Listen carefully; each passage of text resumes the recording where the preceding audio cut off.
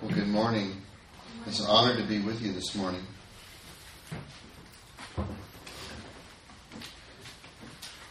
My name is Ron Brown, and my wife and my youngest son are in the back here. And I'm honored to have my mother-in-law, Rose, and Rebecca with us here this morning. And we're going to look at God's Word. Do you have your Bible? If you'll take your Bible and open it to Romans chapter 6, verses 1 to 14. We're going to be looking at this passage, and I'll kind of set the framework for it before we read it.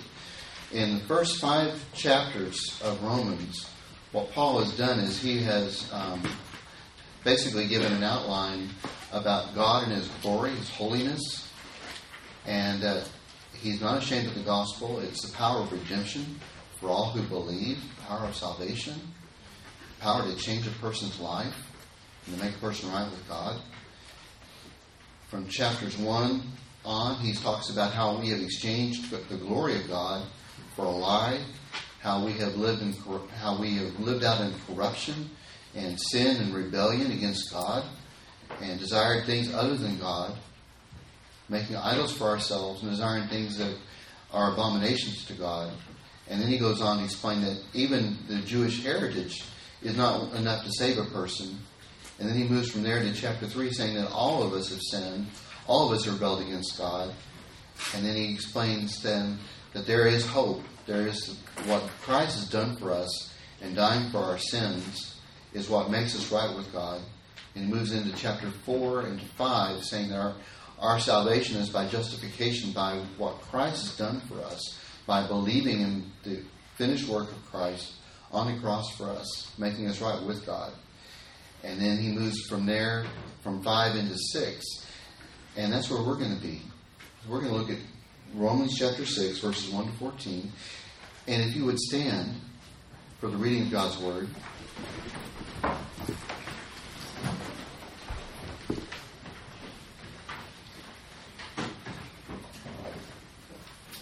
Romans chapter 6, beginning with verse 1. What shall we say then?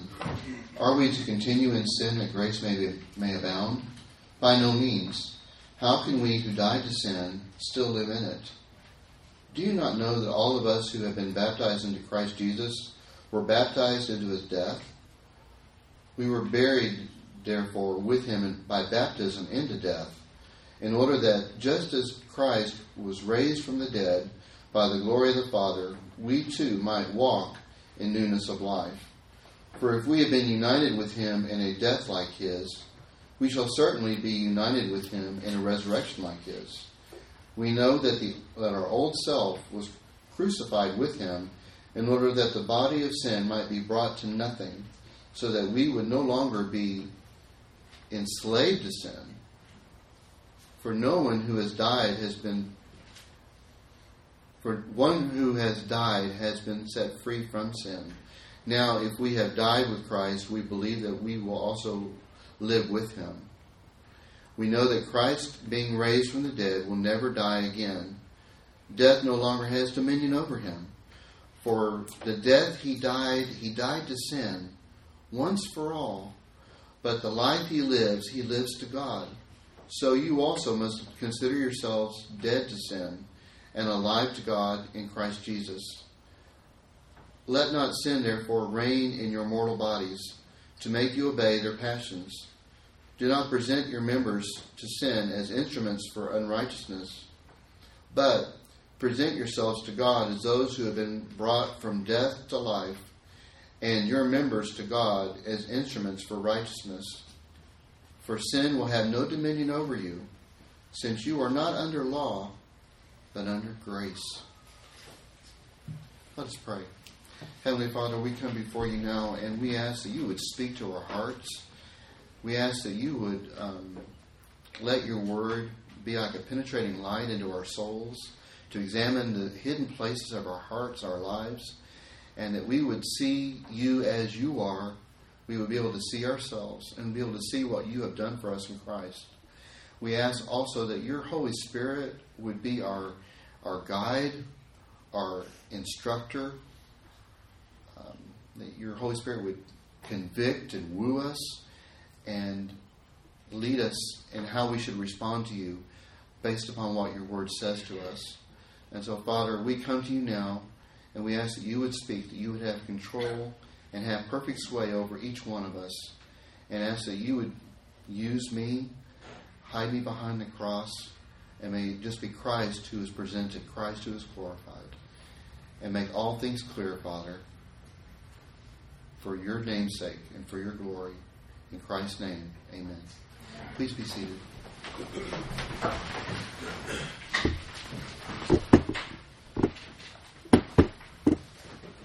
When Robin and I came back from Botswana in 1993, getting ready to go to Hungary, going to an appointment with the mission board,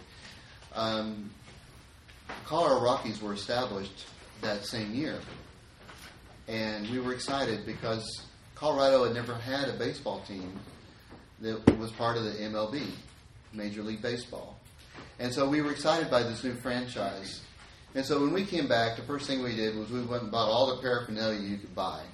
I mean, we bought baseball caps, little soft, squishy baseballs, cups.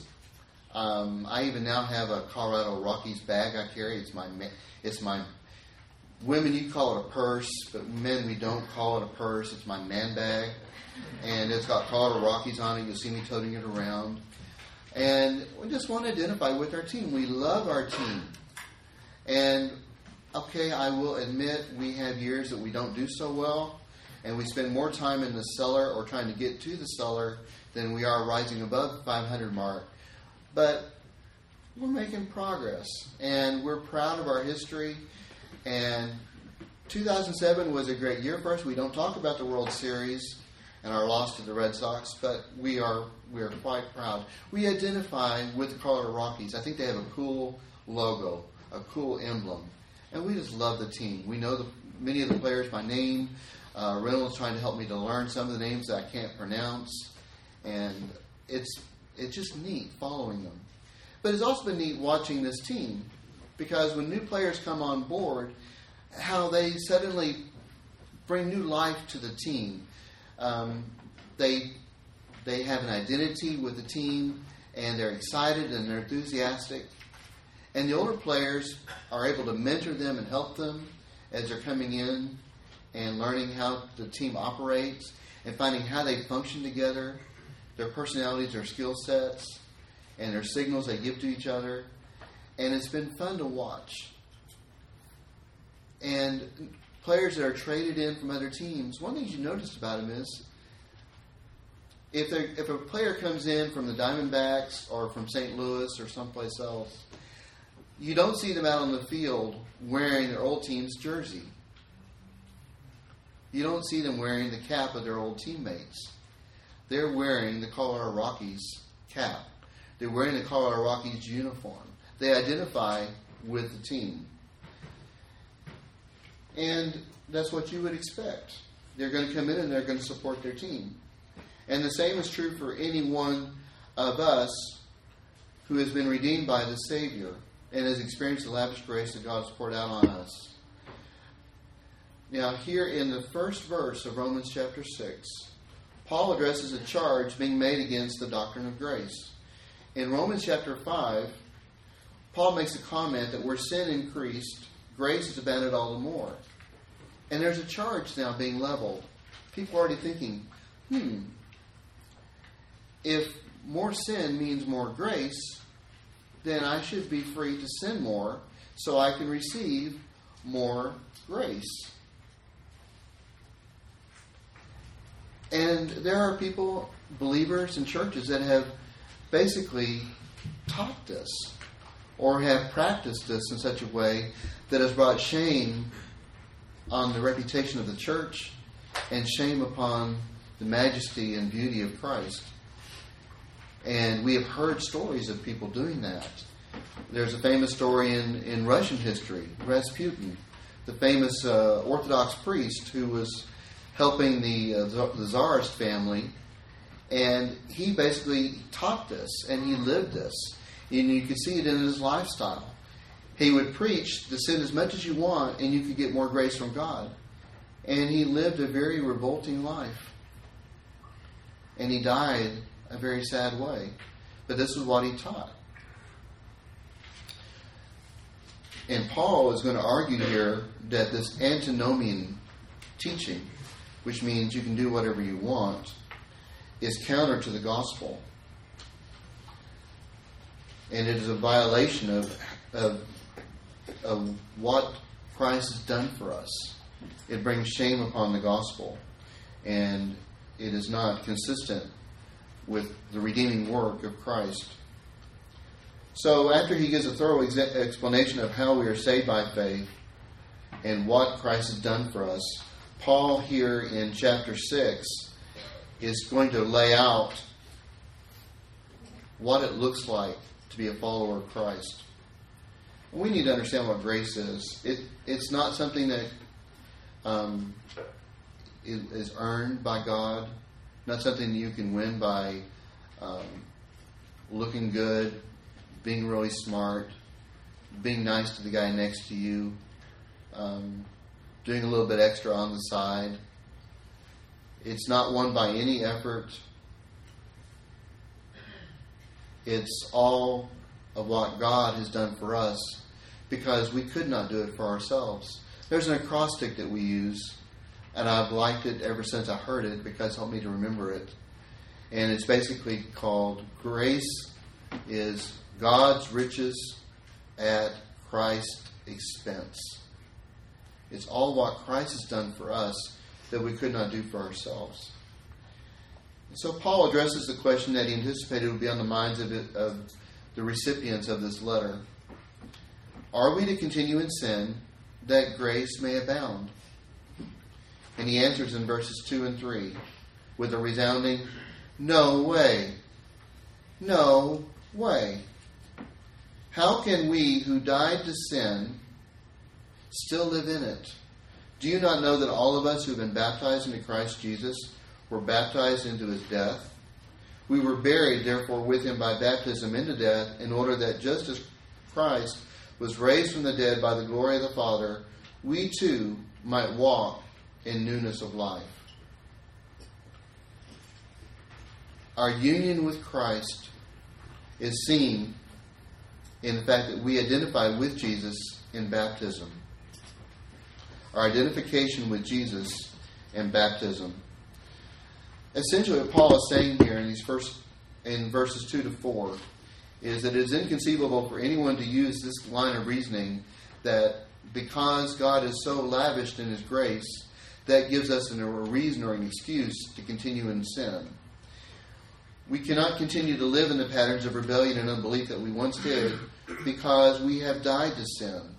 We died to who we once were. You heard that popular expression that happens between couples who become estranged from each other and the relationship falls apart and they say, I am dead to you. I am dead to you. I remember some time ago seeing something that was like a Far Side cartoon, and it shows two Grim Reapers with their black cloaks and holding that reaping stick in their hands and pointing their bony fingers at each other, and they're both saying to each other, I am dead to you. You are dead to me. And that's the picture. We're dead to sin. We're dead to who we once were. In verse 3, Paul uses one of his favorite ways of asking a rhetorical question. Do you not know? Do you not know? You find this a lot in Paul's writings, especially in his letters to the Corinthians. It's like saying, don't you remember? Don't you recall? We talked about this. We had a discussion about this. Don't you remember? Do you not know? Think logically with me. We went through the steps of the gospel and what it means in your life. Think it back through. So Paul's using this as his way of saying, think back. Think back. Do you not know that all of us who have been baptized into Christ Jesus were baptized into his death? Hey friends, don't you remember what your baptism signified? We've been baptized into Christ's death. Paul then clarifies the symbolism of baptism. We were buried, therefore, with him by baptism into death, in order that, just as Christ was raised from the dead by the glory of the Father, we too might walk in newness of life. Baptism is a beautiful picture of the death, burial, and resurrection of Christ. It shows what happens to us when we trusted in Christ. We died with Christ. So, in the baptistry, a person will be in there, and they'll be standing up, and then that person is then saying, I am dying to who I used to be, and I am dying with Christ. And then we put the person down into the water. We're burying them. So the person's now saying, I've been buried with Christ. And then we raise them back up, and we're saying, and that person is saying, I have been risen with Christ. I am a new person. The person you saw before I got my hair wet, that person is dead. The person with the wet hair, the person who's soaked, that's a new person. I'm walking in newness of life. I'm walking in the new life that Jesus Christ has given me. And everything that happens in baptism points back to what happened to Jesus at Calvary, and then in the garden when he was buried and he rose again. And it's acknowledgement of our salvation on the basis of what Jesus did for us.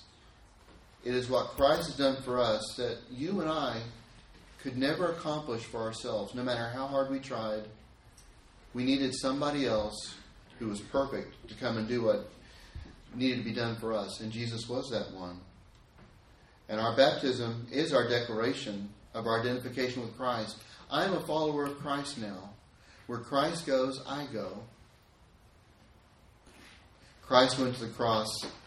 That's my Savior on the cross. I died with him there. I didn't literally die there, but symbolically what he did for me, that's where he died for me, and so my death is with him. It's like what Paul says, I have been crucified with Christ. It is no longer I who live, but Christ who lives in me. And the life I now live in the flesh, I live by faith in the Son of God, who loved me and gave himself for me. Pastor Jeremy was talking earlier, baptism has no power or ability to save a person. There's nothing in that water that can make a person right with God. There's nothing in that water that can wash away the deepest stain in a person's soul. It can't take away the blemishes in a heart. There's nothing in that water that can do that. It has no special power to remove stains. We could fill it up with Clorox bleach as much as you like. It's not going to change what's in your heart. It's not going to make you right with God by getting in that water. It might make your skin look a little bit cleaner, but it's not going to change what's on the inside. Pastor Jeremy and others did not get over the water and say any type of magical incantations like from Hogwarts professors would do. They didn't do anything like that. They just filled a tub. It's just a demonstration. It's an acknowledgement saying, here I am. I'm following Jesus. Jesus died for me, and he rose again to give me new life, to take away the sin that was deep in my heart, to make me right with God, to give me a relationship with God, so I could know God and love him and enjoy him forever. And I'm following Christ in that way. And the Bible speaks of going into the water. You're wondering, well, why don't we just took the water and just splashed it out on a bunch of people? Wouldn't that do it? Well, Baptists, we hold to the principle that going down into the water. It's what you would find when you're looking at the baptism of Jesus by John the Baptist. It says that Jesus went into the Jordan. John the Baptist was in the Jordan, and he baptized there.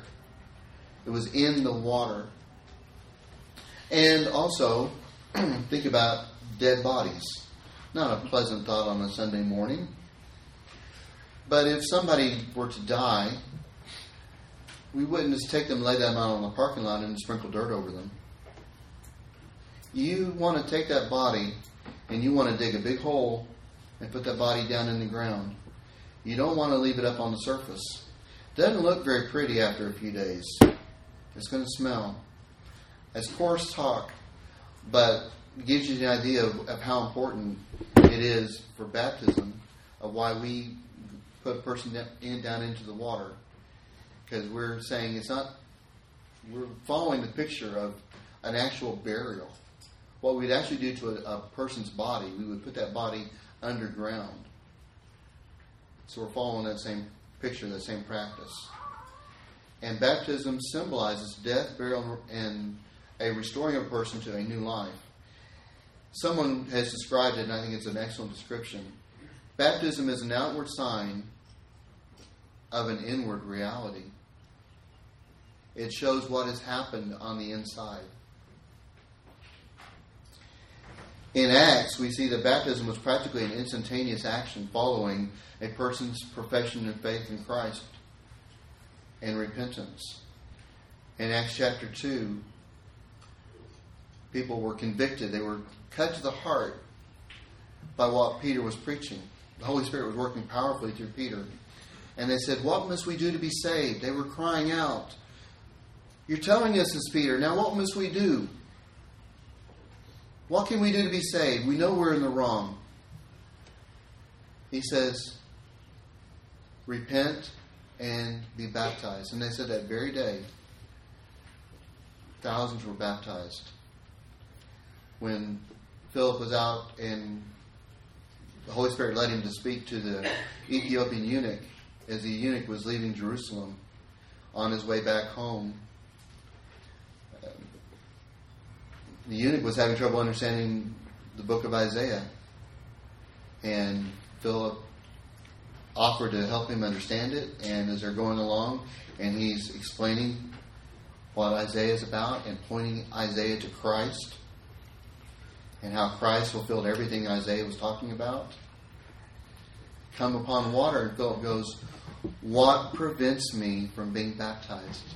He says, Believe in the Lord Jesus." And they stopped, and he baptized him there in the water. And it communicates volumes. It's a powerful testimony. And in some cultures, and in some areas, some families, to be baptized basically is telling your family, "I am rejecting everything that you stood for." Now, the person may not necessarily have intentionally meant to say that to their family, but that's how the family interprets it. In Hungary, when we baptize people, Hungary, I must tell you, when a person comes to Christ, it might take them a year or two before they'll be baptized. I think that's too long. I try to encourage them to move quicker. But the big issue in Hungary is my family. What will my family think? What will my family say? Because many of them were sprinkled, baptized as a baby. And for them then to turn to their mom and dad and say, "I trusted in Christ and I want to follow Christ in baptism." Their parents don't know what to do with it. They're going, "But we sprinkled you here in this church. Why now are you doing this?" There's one young man that in our youth group at the church in Erdliga,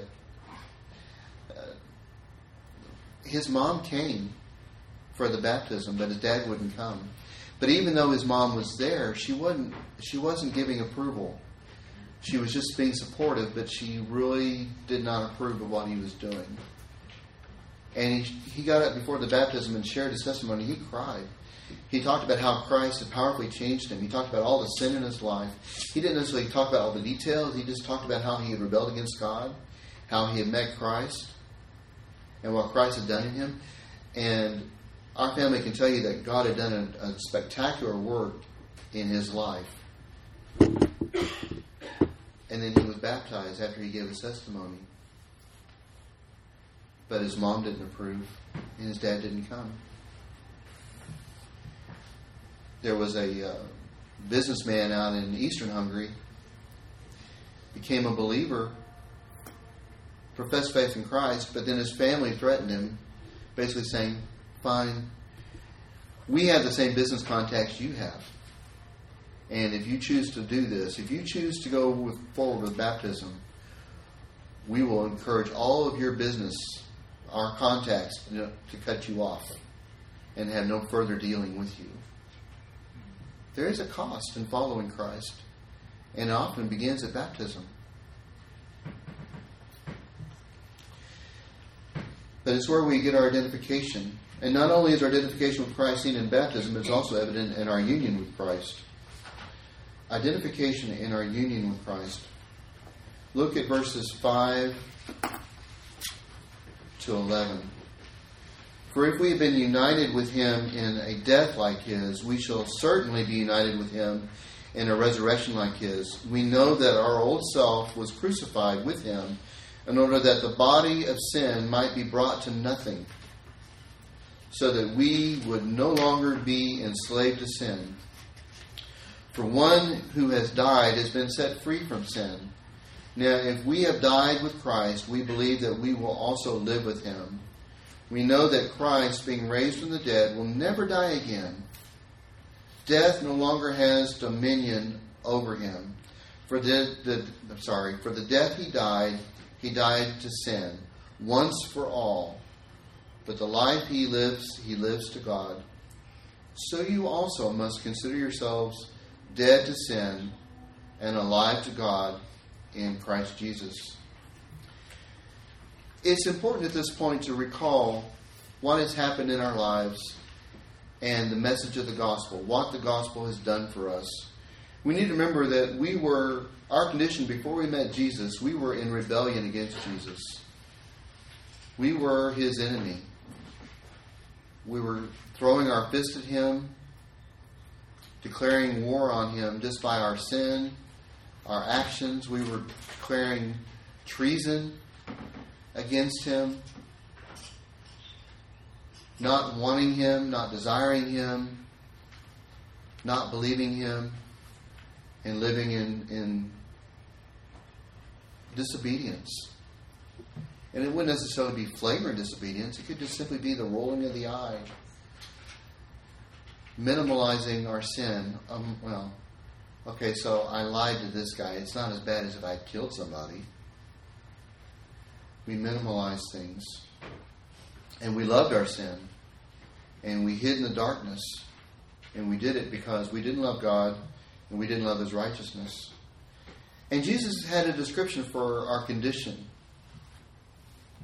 He called it slavery. He said in John chapter 8, everyone who sins is a slave to sin, or a slave of sin. We thought we were free. We really did. Hey, I can do whatever I want. But we forged our own chains. Like Jacob Marley coming to Ebenezer Scrooge in The Christmas Carol, he talked about forging the chains in life.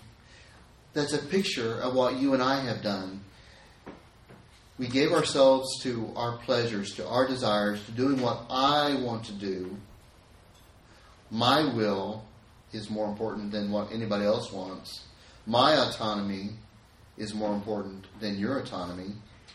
And in doing so, we shackled ourselves and we kept forging additional chains to it. And we became bound to our sin, to our passion. And we couldn't free ourselves. Now, you can make efforts at self-improvement. You could put glitter on the chains, make them look prettier. Spray paint them. Put little glitter baubles on them. But you can't remove them. And we try to minimize our sin. And we make efforts to make ourselves look better. Or we get the latest health books and figure out ways to improve ourselves. And one of two things happens with those. Either we become proud at our success and we show off to other people and become arrogant in our heart, or we give way to shame and failure because we can't do it. We needed a hero. We needed someone who would step in and rescue us from ourselves and bring us into God's, the Father's presence. And that is just what Jesus did. By dying in our place and being raised to life, Christ broke our chains of bondage to sin and canceled sin's power over us. The greatest word today, and it's proclaimed in the Bible, Jesus Christ is our bondage breaker. He breaks the power of sin over us. It does not matter where you've been, what your sin was, or what you're struggling with today. He can break the bondage. He came to set you free. When we trust in Christ and what He did for us on the cross, everything Jesus experienced was applied to us. And we have been united with Him. Our old nature has been crucified with Christ, which makes sin powerless in our lives. That verse says we are now free, no longer slaves to sin. For one who has died has been set free from sin. Verse 7. And the resurrection, Christ being raised from the dead. Sometimes, if we're not careful, we think of that as just some historical event that happened 3 days after Christ was buried in the tomb and the stone rolled against it. And just something we commemorate at Easter. The resurrection applies to us every day.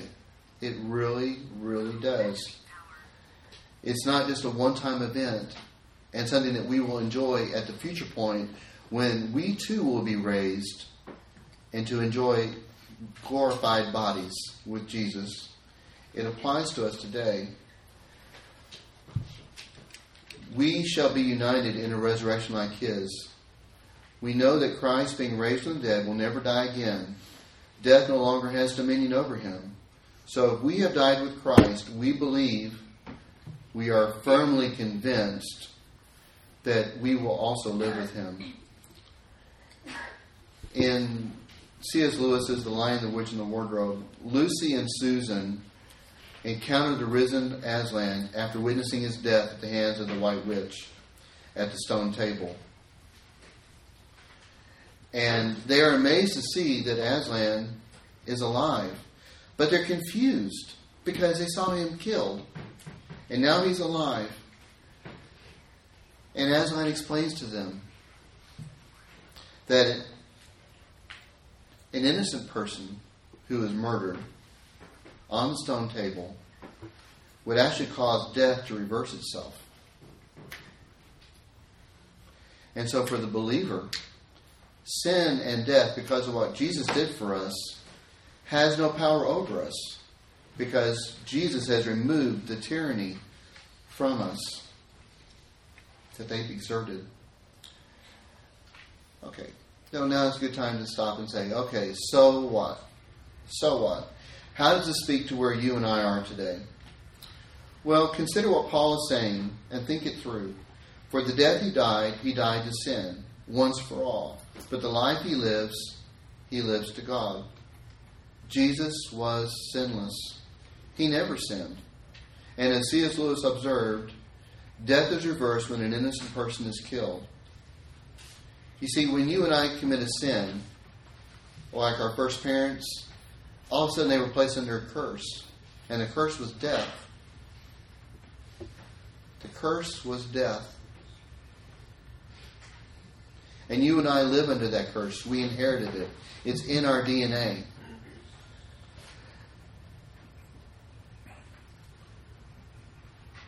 But sin and death doesn't apply to Jesus. Sin and death applies to us because of what our first parents did. But it doesn't apply to Jesus because he was sinless. Sin and death could not hold him in the grave. It could not keep him in the tomb. It could not hold him. Psalmist says, your Holy One will not see decay. Jesus didn't see decay. He rose victoriously 3 days later. In our union with Christ, sin and death are rendered powerless, and we are set free to live for God's pleasure and glory. That is why Paul can so confidently say in Galatians 2:20, which I quoted earlier, and I'll say it again, I have been crucified with Christ. It is no longer I who live, but Christ who lives in me. And the life I now live in the flesh, I live by faith in the Son of God, who loved me and gave himself for me. And at the end of Galatians, in chapter 6, verse 14, he says, Far be it from me to boast, except in the cross of our Lord Jesus Christ, by which the world has been crucified to me, and I to the world. Because Christ lives, we also have been raised to walk in newness of life. Because of our identification, our union with Christ, sin is powerless over us. Jesus broke its chains, and now we are free to live in obedience and holiness because Jesus redeemed us and made us holy. And again comes that phrase that Paul would use back in verse 2. Do you not know? Do you not know what Christ has done for you? Do you not know your new standing with God? Do you not know your new status, your new status, and what you have inherited in Christ? And then verse 11. So you also must consider yourselves dead to sin and alive to God in Christ Jesus. If you and I have meditated and know well the gospel and apply it to ourselves every day,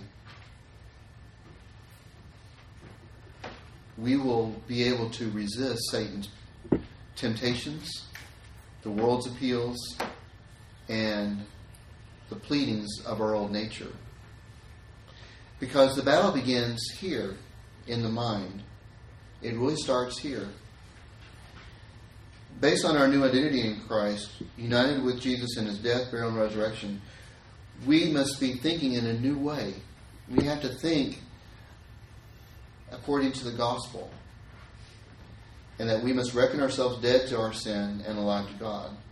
Recall who you were and where Christ found you. Where were you when Christ found you? Think about it. Where were you when Christ found you? Think about how he came and rescued you. Think back on the cross, what he did for you. Meditate on it. Meditate on what Christ did by taking your place. He died for you. He took the wrath that was intended for you. And when he cried out, "It is finished," it was done. He took all of it. And when he said it is finished, it was done. And he was buried, and then he rose from the grave 3 days later. Know that you were purchased by the blood of Christ, and that you are no longer your own. You are his, and the Father calls you to be holy, just as he is holy. You were purchased at a great price. And because of Jesus, we have been called up and placed on God's team. I love the analogy of earlier, because that's it. That's exactly where I'm at with this. We put on the uniform of Christ. It is not on the basis of anything inherent in us, but solely because of the mercy and grace that God has lavished on us in Christ Jesus, that we can put on the righteousness of Christ. You see, on the cross, Jesus took our old soiled garments. He took them on himself, and at the cross, he gave us his righteousness. We wear Christ's righteousness. We are free. This is how God sees us now. He sees us not with our old self. He sees us as we are now in Jesus.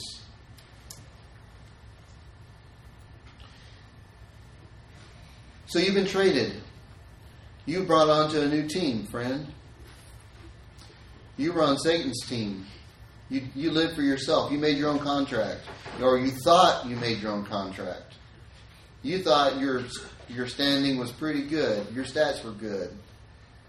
No, you've been traded onto a new team now, and you're wondering, how did I get on this team?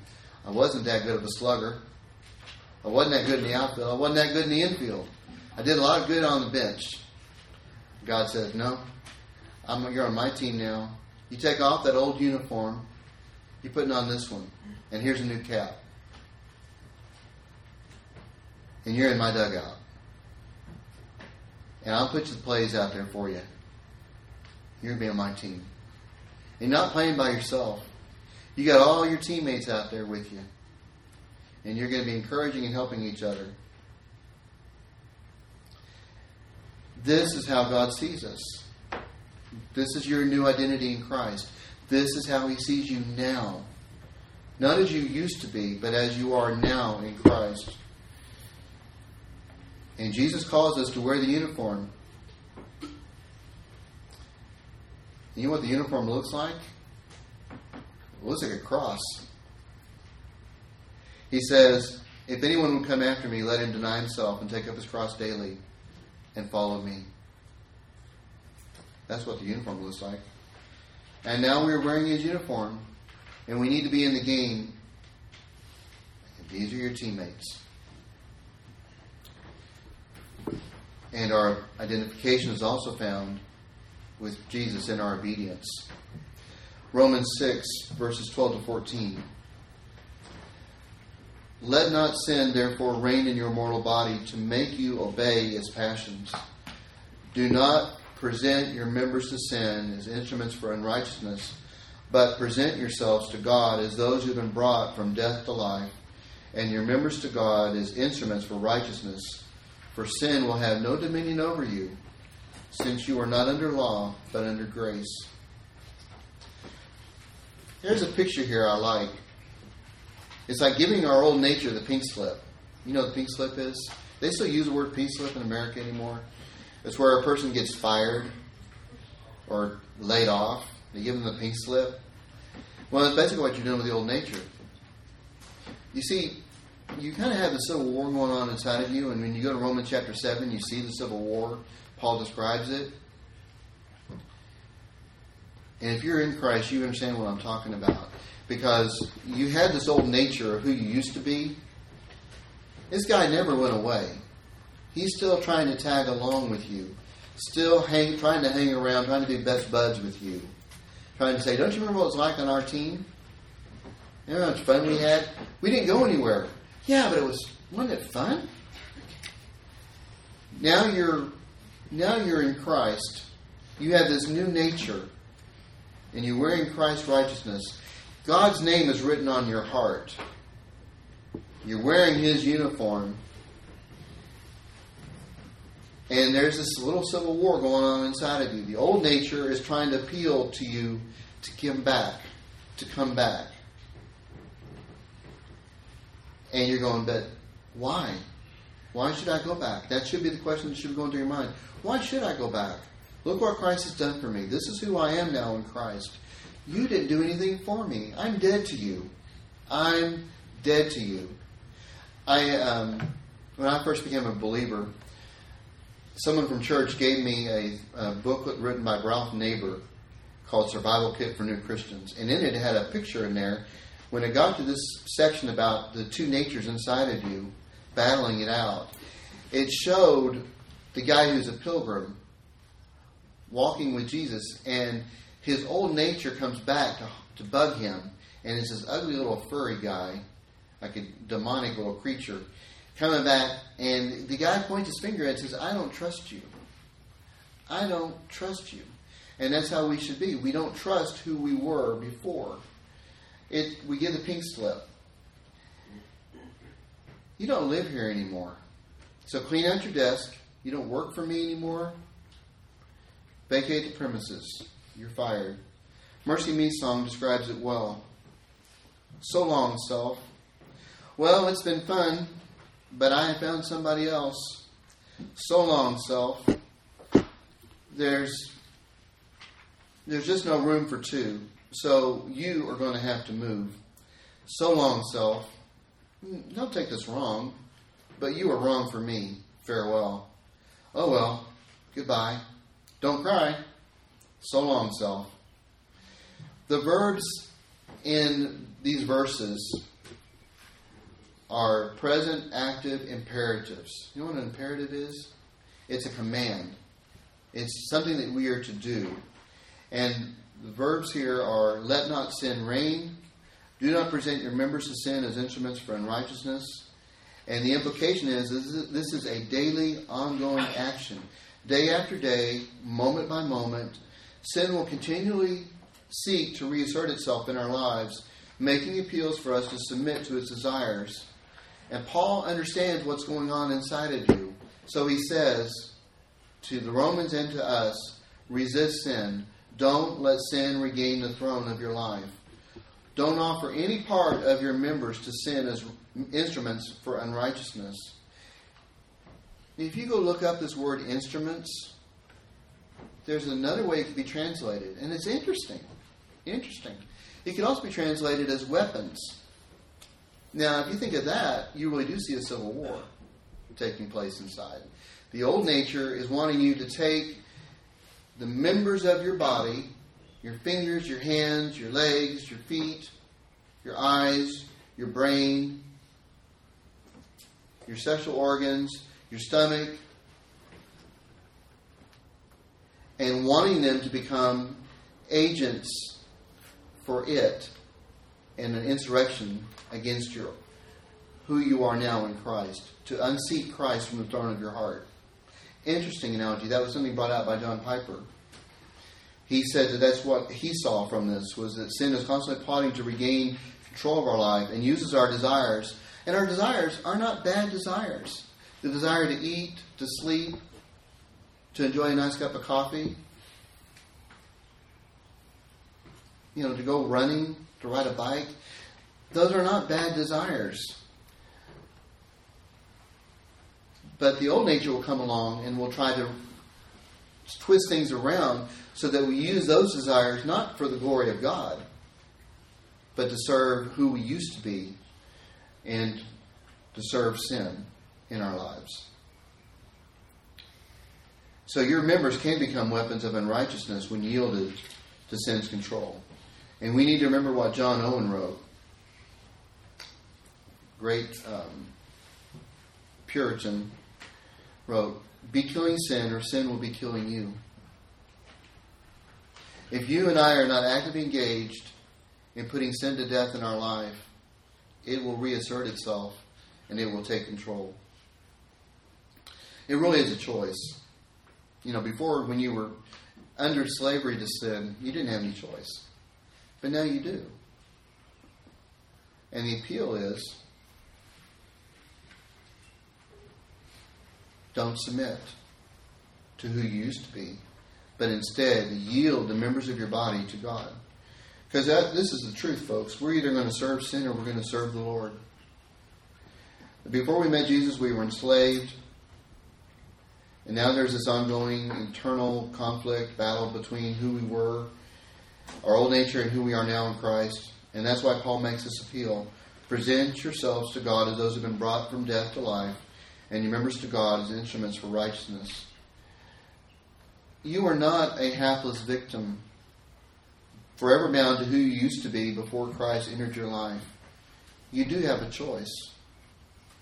And not only do you have this ability to choose, but God has granted you the grace and the power to obey. Remember, Christ is your bondage breaker. He sets you free. Do you know this hymn?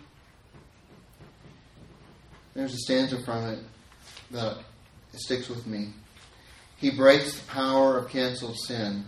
He sets the prisoner free. Written by Charles Wesley. It's a wonderful description of what Christ has done for us. Are you struggling today?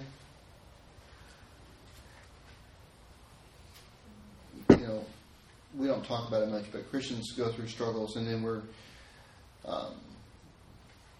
periods where we're enslaved to various parts of. We're enslaved to sins in our life, and we we're stuck there. And then we start hiding it because we don't want anybody to know what's going on inside of us. Because then I won't look as good to you as I did last Sunday because I'm struggling with this thing. And I don't want you to think less of me than you did before. So the question I would have for you is, are you ready to be honest with God and with your brothers and sisters? To say, I'm trapped. I've got these areas in my life that I don't know what to do with. And it could be a variety of things. But I want to tell you that you don't have to stay that way. He is your bondage breaker. He does set people free. He does it every day. He's doing it this very hour. And no matter what the sin is, it could be narcissism. It's all about me. It could be unbelief, bitterness, lust, pride, coveting. Jesus will set you free. He says the truth will set you free. He is the way, the truth, and the life. Bring your despair and your grief to the cross. Cry out for His help and repent. Your road to freedom from sin's tyranny begins here. First, know what Christ has done for you and what it means for you now, your new position in Jesus. And one of the things that I do every day, that I have to do for myself every day, and you need to do it too, because you got all these voices in your head, and the voices aren't always very helpful. I have to remind myself of what Jesus has done for me. I have to tell myself the gospel. And then I say it often back to Him in prayer, saying, thank you, God, for saving me. You did for me what I couldn't do for myself. You need to preach the gospel to yourself each day. You're going to have to be the one that overcomes the other voices in your head and allow the Holy Spirit to have the ruling voice and remind yourself of what Jesus did. You need to also acknowledge that your identity is in Christ. And that means that you are dead to sin and you've been raised in newness of life. You owe nothing to your old nature. I mean, what has it done for you? Really, it brought you death. It brought you estrangement from God. You owe it nothing. You are a new creature in Christ. So, kill it. Send it away. Do it today, tomorrow, the day after tomorrow. And you're probably going to do it in another hour. It's a constant battle, but it can be won. And then yield all of your members to Christ, everything. And in doing that, exercise daily repentance, turning from sin and turning to Christ. And we're going to finish with verse 14. For sin will have no dominion over you, since you are not under law, but under grace. Okay. Paul gave commands in verses 12 and 13. Now in verse 14, he's giving you promise of hope. And it's interesting that Paul would conclude the passage this way. And you're probably wondering, grace is nice. That's how I got saved. How does it save me now? How does grace help me now? How does grace prevent sin from having dominion over me now and tomorrow and the next day? Paul, what does this look like? How does this work? Okay, remember that sin's power over you has been broken because of Christ's substitutionary atonement on our behalf. It's a gift of grace. Now, you have to think about the law for just a moment, and we'll come back to grace. The law has a very good purpose. The law is not bad. The law does several things. First of all, the law shows us who God is and His righteousness. It shows us how holy and righteous He is, how set apart He is from us. Because the law deals with things that we don't even want to think about. We don't even want to do. But that's what He desires of us because of who He is. And it also shows us where we have fallen short of God's glory and our need for a Savior. So the law serves a very good purpose. It points us to Christ.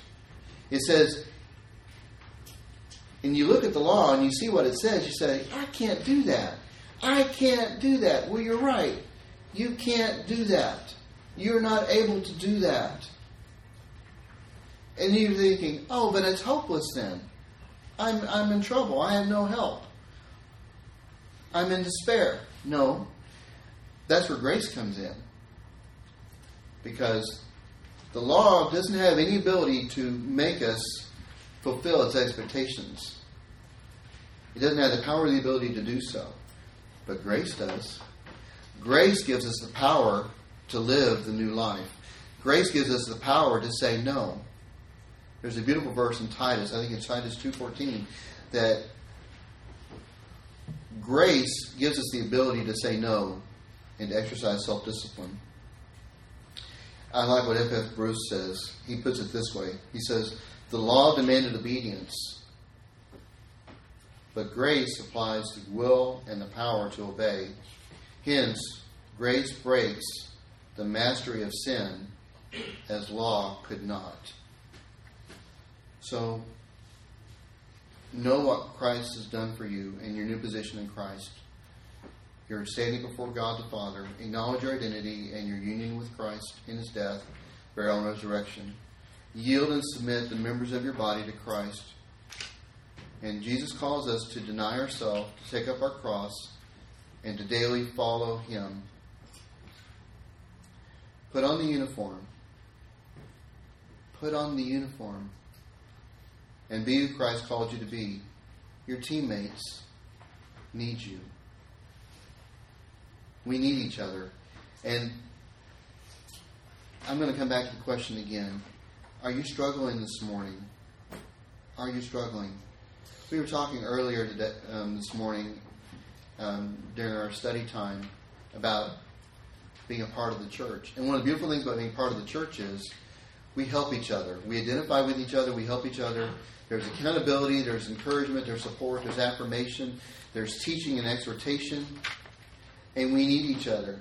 And so if I'm struggling with a sin in an area of my life, and I can't seem to break free from that, that's where a trusted brother or sister can come alongside of me, hold me accountable, but also at the same time walk with me through that process of finding the ability to say no to sin and to walk in the newness of life that Christ has for me. To exercise discipline and to be free from the shackles of that sin. It could be bitterness. It could be a pride issue. It could be lust. It could be anger. It could be a critical, judgmental spirit.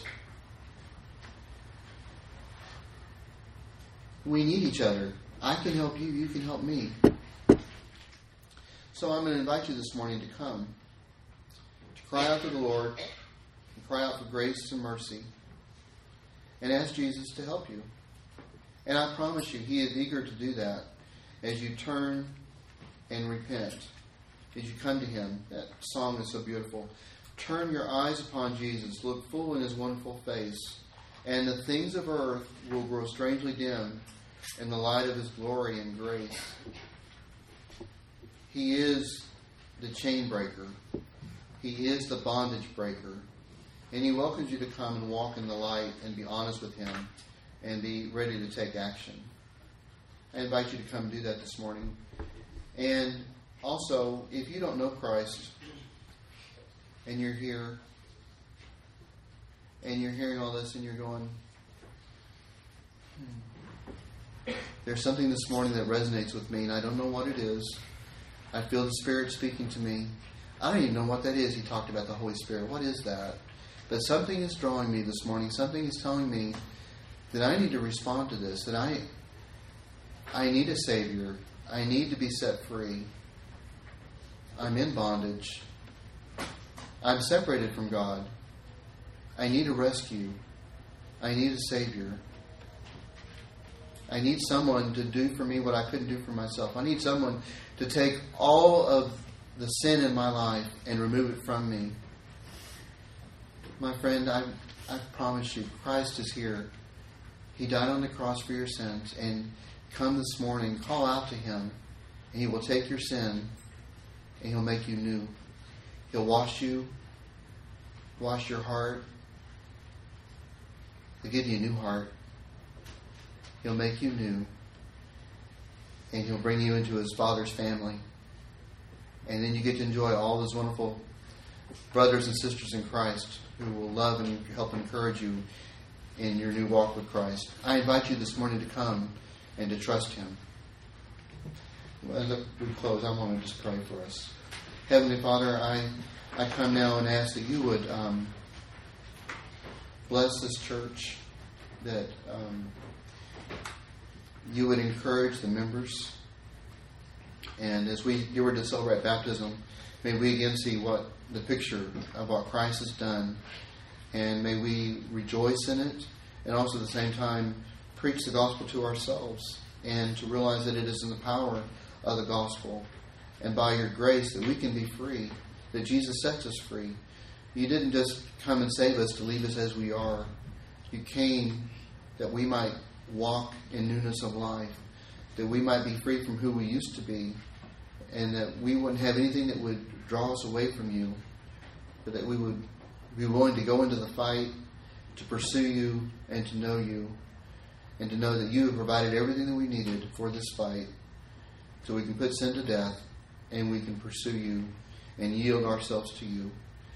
And Father, for whoever might be here who is thinking about these things for the first time, Father, draw them to yourself this morning, that they might come and trust Jesus, to turn from their sins, and to say, I want Jesus as my Savior and as my Lord, as my King, to take away all my sin, to put it on the cross, and to give me that newness of life that I so desperately need, to give me a new heart and a new family. Thank you, Father.